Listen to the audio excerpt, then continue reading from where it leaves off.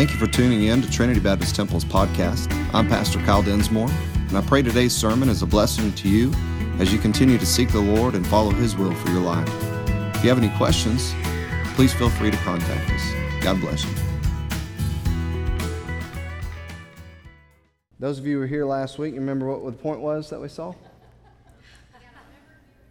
Remember to remember. That's right. It's the important. We must remember the importance of being reminded. Yeah. I don't know about y'all. No, I'm just playing. But what we did see is from Jesus and from Peter, from Paul, all of them, giving us this obvious truth that we need to be constantly renewed, constantly be reminded, stirring up of our minds in the Word of God. And so again, that means privately, publicly, and that's one of the main reasons why we gather here, is to be reminded of God's Word. So I love it. I love you guys. It's awesome. I love to be in God's Word. I did get somebody, I think Sunday, say, you didn't send out anything on Wednesday. And I said, yes, I did not. I intentionally did not send it out. Even if you think I didn't, I intentionally did not send it out. Yeah, you can doubt me all you want. Well, I love this section of Scripture because there is a lot of discussion, a lot of debate. There's a lot of things that people have opinions of, thoughts of. There's messages, teachings, there's doctrines, there are all kinds of different things around this Scripture that we're going to be looking at, or that we have been looking at and kind of going into tonight a little bit more. But again, as we look back to what we talked about, this importance of daily being in the Word of God, daily studying the Word of God itself, and then also the importance of being here, gathering faithfully for that reminding. There's no doubt there's people in here that know the Word of God. You teach the Word of God, you study the Word of God, all those things. But again, if we have no greater example, we see in the first church there in the book of Acts that they were daily together. And we saw that they were in fellowship, they were in breaking of bread, and they were in the doctrine of the apostles. And so it's a great reminder for us that if they were so close to Jesus in the resurrection and all these things, then for us, 2,000 years removed from that word being directly delivered to them to now, it's important for us, especially as we're getting closer to the Lord's return, which we'll talk about tonight. We should be faithfully gathering, faithfully remembering, and being reminded of the things that God has written in His Word. Because, again, we are prone to forget. All of us are prone to forget. As I said last week, shared some statistics. Most people forgot 90% of the information that we talked about last Wednesday night by tonight. Can I get an amen? Amen. Shame on you. No, I'm just playing. But again, that's the case. 50% was lost within 24 hours. And then by the time that a week came, 70% was gone. An hour. And then by the time that 24 hours came, 70% was gone. And then by the time this week is up, week came, 90% of the information was gone. Now, here's the only exception. And this is what I think was important for some of you. And this is a good teaching lesson for us. You didn't forget that information because you talked about it, y'all went to dinner, or something sparked your thought, and it was talked about. Hey, we got to remember, he's going to say something next week. He's going to talk about us forgetting or something like that. And that's the importance. Again, that underscores the importance of us being reminded, of us being renewed in the spirit of our mind, of us daily being renewed in the Word of God, because, again, we're prone to forget. So tonight, we're going to move forward. We're going to look what God has, and again, get into a very interesting couple scriptures. So let's pray. Father, thank you for this time. Thank you again for allowing us to be here. Lord, we do thank you for what we've already experienced, the opportunity to give you praise through song. Lord, we thank you for the special. Thank you for the opportunity to give. And all these things are so important, so special to us as your people. Just this family gathering that we have tonight, we're thankful for it. And we're thankful for now as we open up your word, to have our minds and our hearts maybe pricked and spurred, but also renewed and reminded of things. Help us tonight to get what you want. Help us not to only be looking what we can gather, but also what we can use for your kingdom and for your glory. And I pray that you would just be glorified in this time, Lord. Use me as a vessel, again, that you would be the one that gets all the honor from it.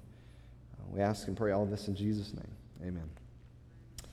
So again, Paul reminding the Thessalonian believers, remember, they were in this great time of persecution, this great time of tribulation, so much so that they thought that the day of the Lord had come upon them. And that's why Paul was trying to calm their fears. Look, don't be so soon shaken. Don't be so afraid. I've already told you these things. I've told you what it's going to look like in the end times. And that's kind of where we're getting tonight. Again, all of these things about the day of the Lord had brought them to a place of fear. Now, we have to remember for us as Christians, it shouldn't bring us to a place of fear. God's return is a joyous time for us. It should be a time of excitement for us, but also it should be a very sobering reminder of some things. And again, we'll look at that a little bit tonight. But Paul was telling them a couple things have to happen before this day of the Lord actually comes into being. The first thing we've already talked about and seen is this great apostasy. Apostasy, this falling away of the faith. And I would say this, it's not so much as true faith, because if somebody is truly saved, they don't lose, you can't lose your salvation, you don't fall away from the faith. But it's those, as the Bible talks about in different ways, they've tasted of the knowledge, they've been acquainted with the things of God, they look like they've gone through the motions, they've shown up at church, they go to Sunday school, maybe they do all these things, maybe even they teach and they preach, but they have not truly surrendered their lives to Jesus Christ for salvation, which again can be a very scary thing, because if we're looking at, Brother Jeffrey was talking about it Sunday night, and I mentioned it last week as well, Matthew chapter 7, where Jesus is talking about Antichrist coming and false teachers coming. And what Jesus tells those false teachers is this. He says, many will say unto me that day, Lord, Lord, haven't we prophesied in thy name? And in thy name done many wonderful works, cast out demons, we've done all these things in your name. We were in the church, we were doing all this stuff. And he says, and I will tell them, depart from me, ye that work iniquity. I never knew you. And so, if that's the reality, we have to understand that there are people that show up for church that claim to be Christians that truly aren't Christians. I believe that there are multitudes of people that show up inside of church buildings that maybe have their name on church rolls, that all these things are true, but they don't have their names written down in the Lamb's Book of Life because they have not truly surrendered their life, making Jesus their Lord and Savior. Not just their Savior, but also their Lord. And so, again, it's a very sobering reminder that Paul says, look, what it's going to look like is there's going to be a departure from the faith. And this is what I've tried to explain to us, too, is that the departure of the faith doesn't necessarily mean that people just stop showing up at church or people stop living out their faith in public. But I believe the departure of the faith is what we see in a widespread capacity today. And that is a lot of religious activities under the umbrella of Christianity that aren't Christianity at all. People saying that they're churches, people calling themselves churches, people doing church-type things and religious things, singing songs and teaching, having talks and all this kind of stuff.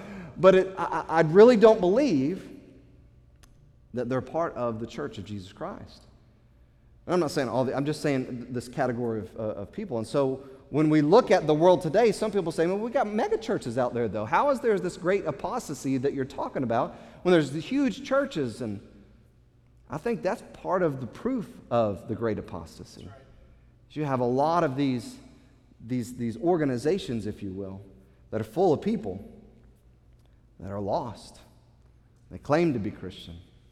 And the unfortunate thing is this, I believe there's also people like that in churches like ours that preach the Word of God, that claim that Jesus and teach that Jesus is the only way, that teach and preach the salvation that Jesus delivered unto his apostles, which was, you can't be my disciple unless you forsake everything you have and follow me. I believe there's still people that come to our church and are not saved.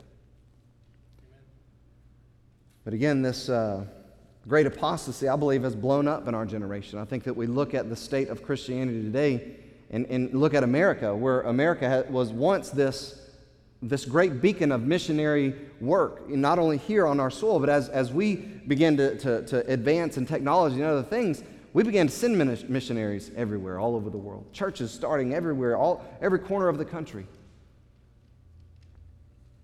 I think that we have become part of the great apostasy as well. But the second thing that he said had to happen was the man of sin, this man of lawlessness, had to be revealed.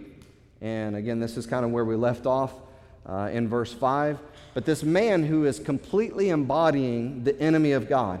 And so when we think about the enemy of God, we think about Satan, we understand that he's subtle, he's deceptive, he knows what he's doing, he can transform, as we saw last week, transform himself into an angel of light. His ministers, his servants can do the same exact thing. And so this is the character that we're talking about, character that we're dealing with in this end time. And so Paul is reminding his readers of something that he's already told them about. And he goes on in verse 6 to say this. If you have your Bible, 2 Thessalonians chapter 2, again, it's going to be on the screen. Verse 6, it says, "And now you know what withholdeth, that he might be revealed in his time." So again, Paul clarifying, now you know what's keeping him. Keeping who? This man of lawlessness from being revealed. Now you know, he says. So what do they know? How? What has he talked about already that they know now that has to happen for this man, this Antichrist, who it is, to be revealed in his time? Well, he just got done talking about apostasy. He just got done talking about, at first, this is what's got to happen. This lawless, this apostate condition has to come to fruition first.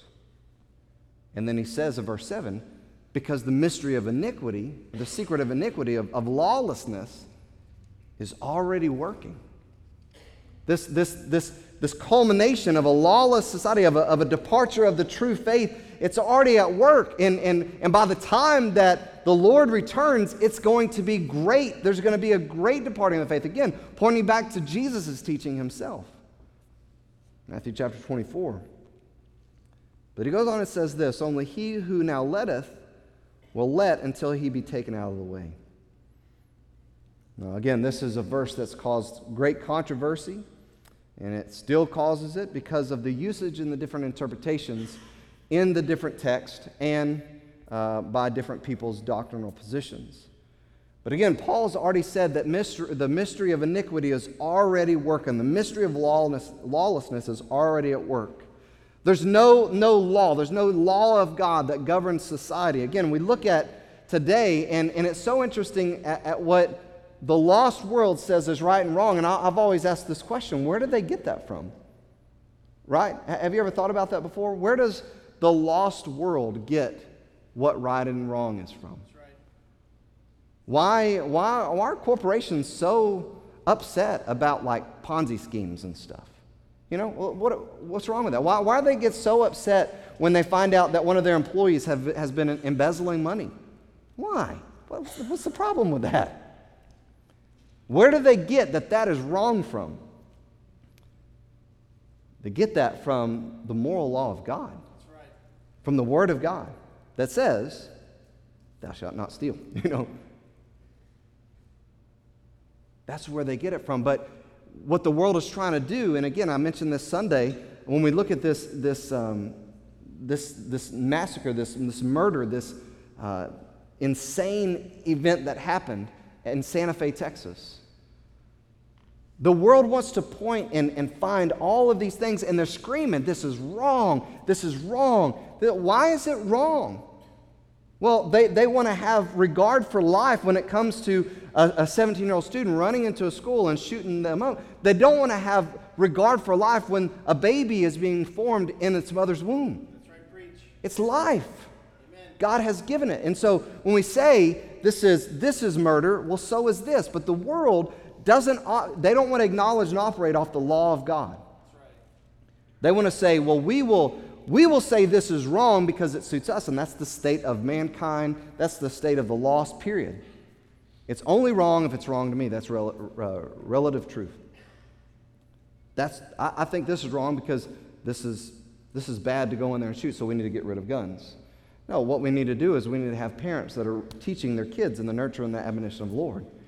We need to have schools that have the Lord at the center of their teaching. Again, we need to have teachers that really care about the person that they're teaching and not just passing their teacher evaluations or or making sure their students pass their test.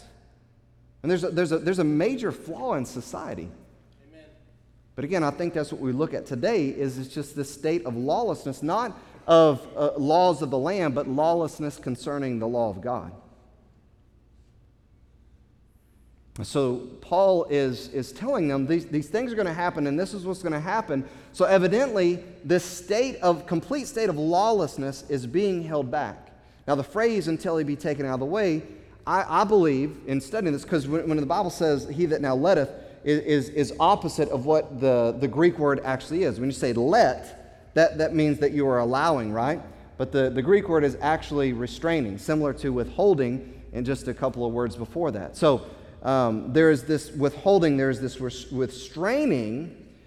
And if you look at the words, it says, until he be taken out of the way. Now that structure in the Greek is found all throughout Scripture. And the way that the King James Version actually interpreted it is a little bit different than what all of the rest of that Greek structure was interpreted in the New Testament. And so when it is compared to all of the other Greek structures in the New Testament, it actually means until out of the midst he comes into being, or he comes into the forefront. So think about this now.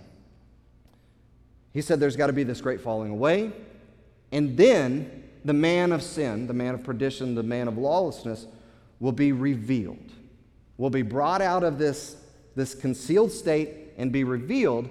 And it goes on in verse 7, it says, because you have to understand this mystery, this secret, this crazy, lawless conditions already at work, but there's something restraining from this man of iniquity being brought into the midst.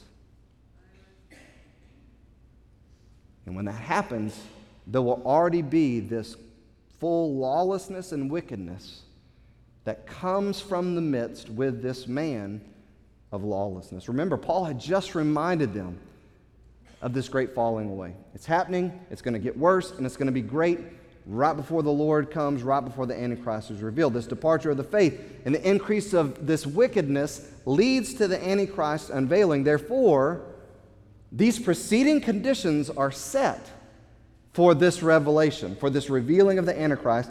And then, verse 8, he says, that's when that wicked will be revealed. That's when the Antichrist will be revealed, whom the Lord shall consume with the spirit of his mouth and shall destroy with the brightness of his coming.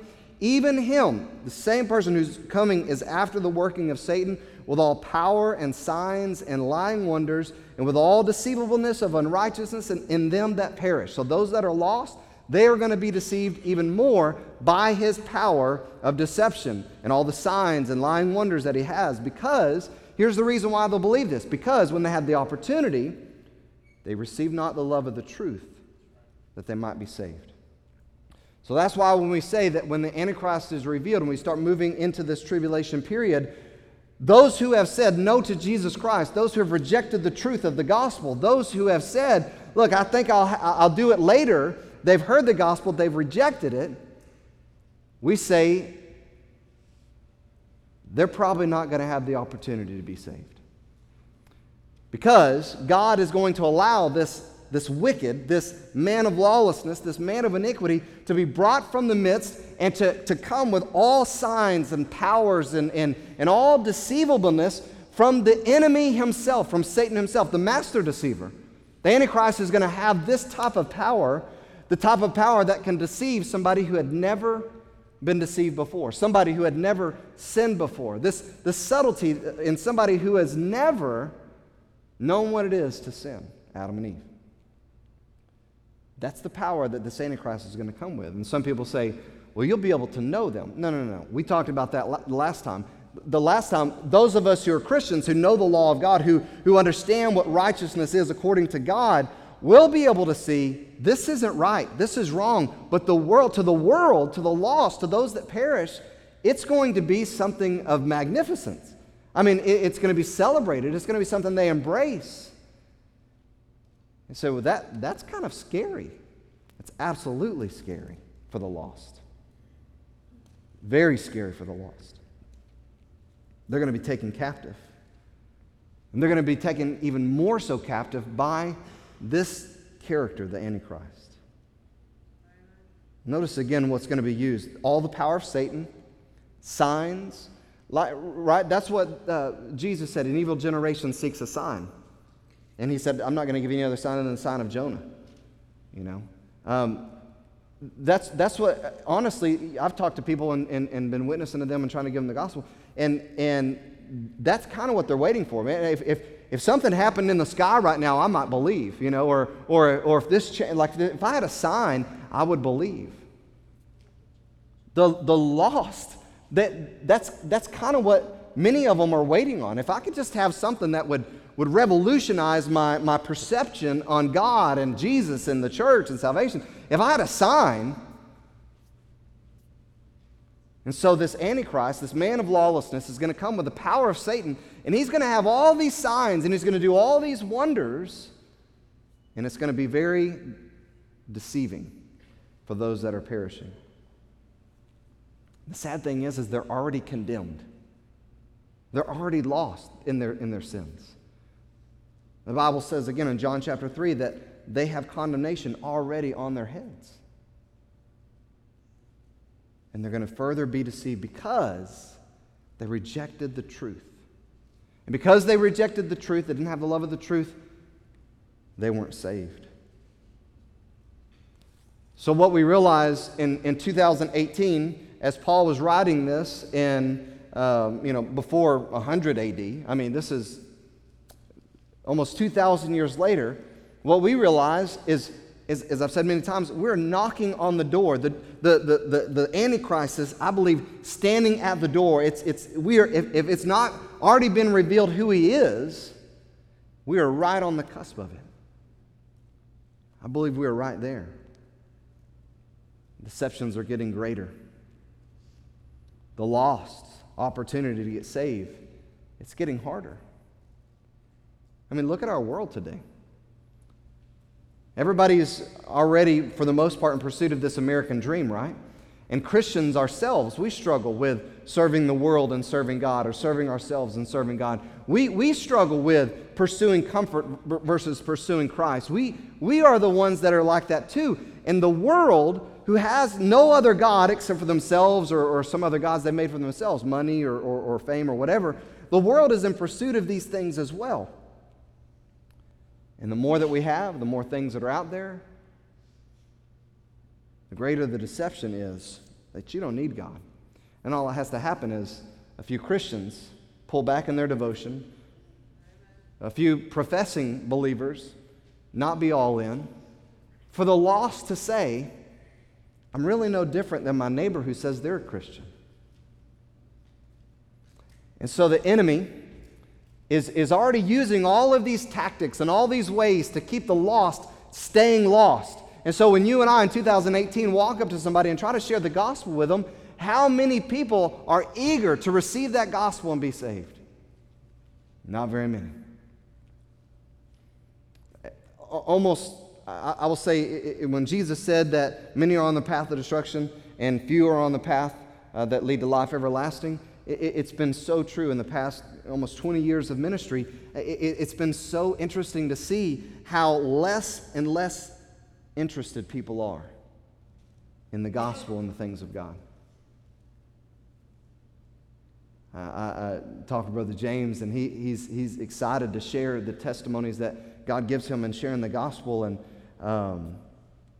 almost every time that we have this discussion, he talks about even getting all the way and asking these people, "Isn't this what you want? Don't you want to do this?" It's very, very few that have said, "Absolutely, I want that." No matter how much passion, no matter how much tears, how much brokenness, no matter how much, the state of the lost, I believe, is getting even more darker.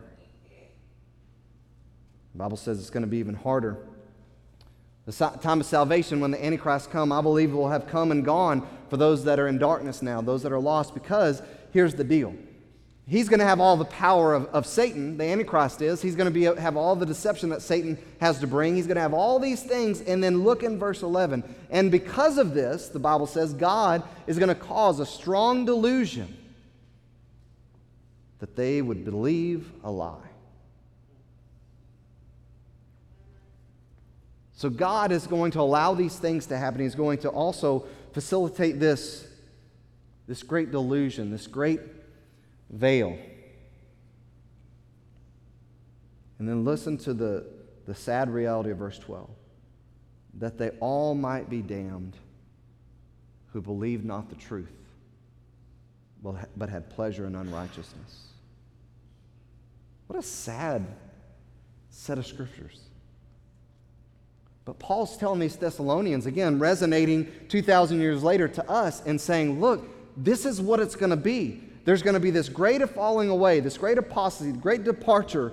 And again, as I said, I believe we're there. And then this man of lawlessness is going to be brought out from the midst. And he's going to have all this power to deceive. He's going to have all these things at his fingertips to keep the lost, to deceive them. And not only that, God is going to allow this veil to be put over the eyes of those who are lost. They're going to believe this lie, and they're going to be eternally damned. Because they wanted that unrighteousness. They didn't want the truth. They reject Jesus, reject his sacrifice, reject the resurrection, reject him being the only way, rejecting him completely. And they would say, I want to live in this sin. I want to live my life. I want to live in unrighteousness, and I don't want to live according to that. Again, what a sad reality that you and I are encroaching on. Like I believe we're inching up on this time. And it reminds me that time is so short. And as Jesus would warn that the love of many would wax cold, I believe that's where we are. People aren't wanting the truth. More and more they don't want the truth. And it's not that they don't hear the truth, it's they don't want the truth. They don't receive the truth. I believe deception has engulfed our world. Think about it. A nation that was founded upon Christian principles. One of the main reasons why the pilgrims and Puritans came to this place was to be able to exercise the freedom of religion, to be able to worship God, the one true God. And we know that there were deists and there were other people involved in stuff like that maybe weren't truly Christians and followers of Jesus Christ.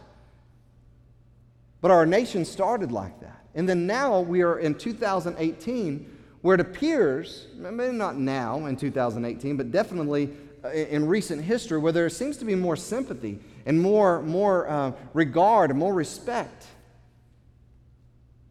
for the Muslim religion than for Christianity. That's right.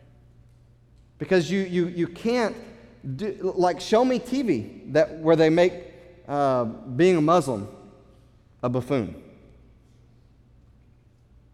Or show me something where they kind of poke fun at the Christian or the Bible or the...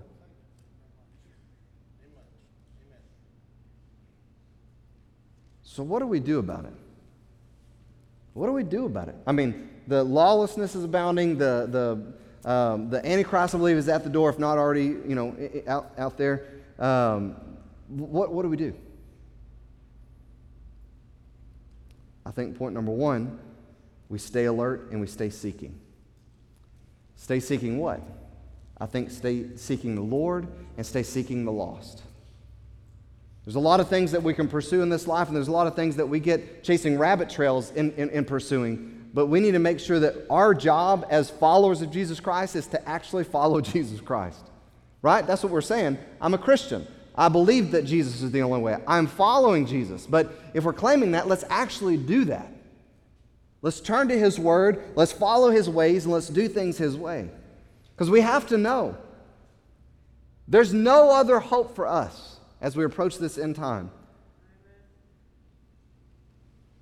than staying close to the Lord, staying close to His Word, staying close to each other as the church. We have to be sober. We have to be vigilant. The Bible says because our adversary, the devil, is walking about seeking whom he may devour, and he's about to come with a full vengeance in this world. Again, I believe the time of the Antichrist is at the door. So what do we do? Again, stay alert, stay seeking. What does that look like as we're seeking the Lord and seeking the lost? I believe it looks like us urgently getting the only hope for salvation out to the lost with more passion. The gospel of Jesus Christ to those in need, to those who are blinded, to those who are already deceived, to those who are about to get a wave of deception by this Antichrist and a strong delusion by the Lord. Those people who are blind, already in their sin, already in unrighteousness, they need us to be seeking them, to give them the only way. Because we are the only vehicle. Did you hear that?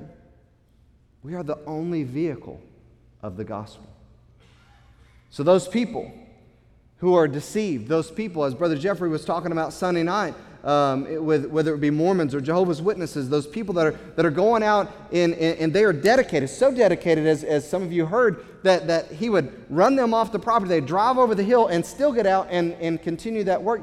That's how devoted they are to getting these lies out, to getting this deception out. That's how pursuing the enemy is of keeping the lost in darkness and blinded. That's how devoted the enemy is. The question is this: how devoted are we to seeking out the lost as the only vehicle of the gospel to make sure that they have a chance, at least a chance, to hear the truth, to hear the gospel? We've got to go forth with passion. It's got to be something where we realize these people are lost. They may be our neighbors. They may be in this community. They may be the people that we work with. They're lost. They're deceived. And as the Antichrist comes into the scene, they will be deceived. They will buy this lie. They will buy into all of the deceivableness because his power is greater than their power to overcome it unless they have the power of the Holy Spirit inside of them. That's what the Bible says. Greater is he that's in you than he that's in the world. Our only hope against the deception of the enemy is the Holy Spirit, is the help from God. This delusion, this strong, the Bible says if it were possible that the very elect would be deceived.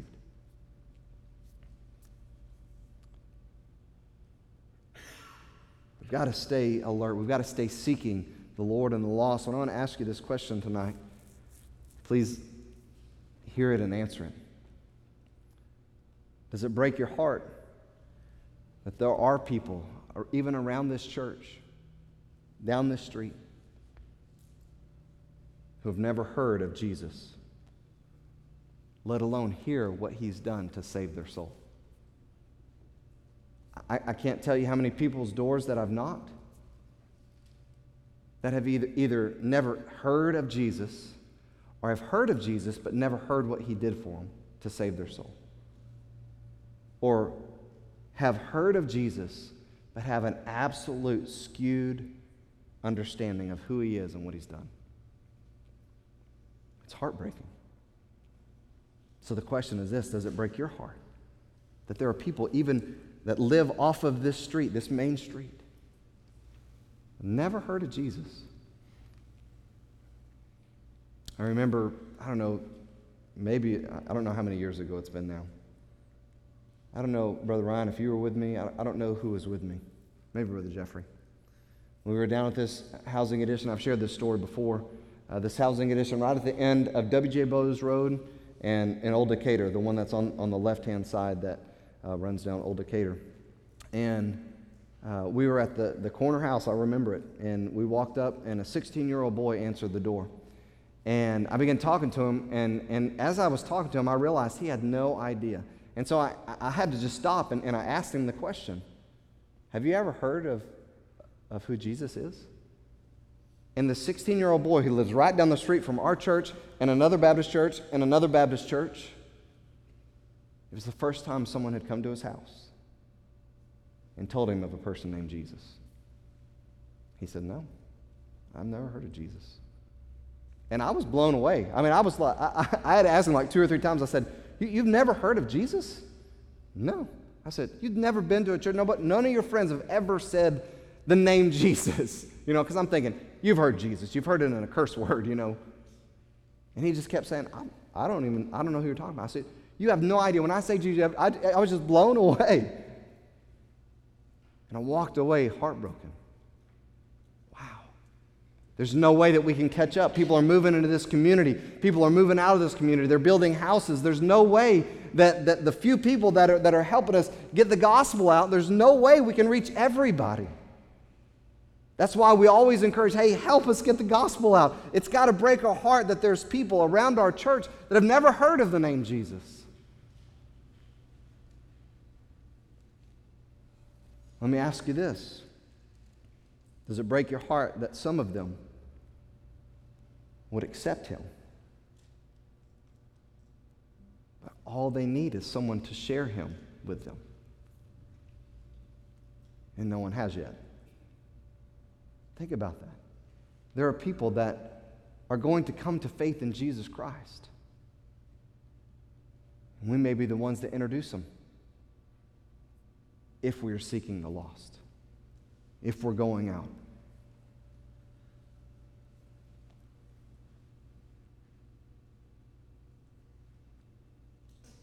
It would be someone that cares enough, someone is aware enough that there's only one way, someone who has found that way, and someone who cares enough about other people to search them out and give them that one way. The question tonight is this: are you that person that cares enough because you've found the only way? In the last days, we need to stay alert. We need to stay seeking the Lord and seeking the lost. We need to be passionate about it, and we need to be urgent about it, because the time is chomping up. The time is getting closer and closer. People are getting more and more deceived. There's more and more deception. There's colder and colder hearts out there. It's getting worse. It's getting darker. People's eyes are getting blinder. We need to stay seeking the lost. But secondly and lastly, as a close, is this: we need to stand firm. Verse 13, but we are bound to give thanks always to God for you, brethren, beloved of the Lord, because God hath from the beginning chosen you to salvation through sanctification of the Spirit and belief of the truth. See, the Thessalonians in this early church age were part of the first fruits of salvation in the church age. God had a plan from all of creation. Again, I've shared this before. I think it's such an amazing thing that God had this design for you and I to be living in 2018, at the very end, I believe, of time. God had chosen these to be the first fruits in the church age. Why? Because I think it's churches like the Thessalonian church that serve as an example throughout all the church age, 2,000 years later, even to churches like Trinity Baptist Temple, of what it looks like to walk by faith and to live by faith. Verse 14, whereunto he called you by our gospel to the obtaining of the glory of our Lord Jesus Christ. Therefore, brethren, stand fast and hold the traditions which you have been taught, whether by word or our epistle. Stand firm in the truth. Hold on to these teachings. Deceptions are all around, but the truth remains, and cling to it. That's what he's telling them. Verse 16, now our Lord Jesus Christ himself and God, even our Father, which hath loved us and hath given us an everlasting consolation and good hope through grace, comfort your hearts and establish you in every good work and word. So their charge then is our charge now. We've been given this hope. We've been given this comfort. Every single one of us in here that are in this room that know Jesus Christ as our Lord and Savior know that heaven's going to be our home. We have no worry about the deception. We have no worry about eternal damnation. We have no worries about any of those things. He told the Thessalonians to comfort each other with the grace that they've experienced and the comfort they have, all this truth that they have, comfort. So you and I need to comfort each other with this, as well as staying steadfast and unmovable in the way and in the work of God. That's what it's about. Stand fast. Be steadfast, unmovable. There is one truth. There is one work. Eternal work. Be committed to him, he says. Stand fast on him, stand firm on him. But the truth is this: you have to know the truth to be able to stand firm in it. So the question is this: are you in it? Do you know it? Are you standing fast in it? You have to be faithful to comfort others. Are you unwavering in your faithfulness? And you have to remain for it to be effective. Are you reliable? I've shared with our leadership that the leader of a group should never have to look back or look around to see if the other leaders are behind or around. Because the nature of leadership, they should just be able to know that they're there. Why? Because they're leaders and they're reliable. They know that they're around helping, they're around leading, they're helping lead the way. But that should be the reality for everyone in the body of Christ. We should be reliable to be workers in the kingdom of God. Stand fast in the word and the work. Let's be that church. Let's be those people.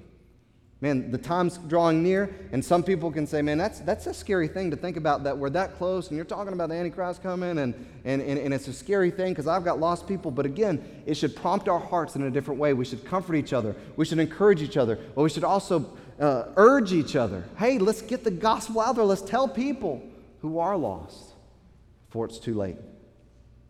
So tonight, I want to encourage you, if you'll stand. I want to pray, and we'll open up the altar. Maybe tonight you would say, God, I want to have that urgency. I want to be seeking you. I want to be seeking the lost.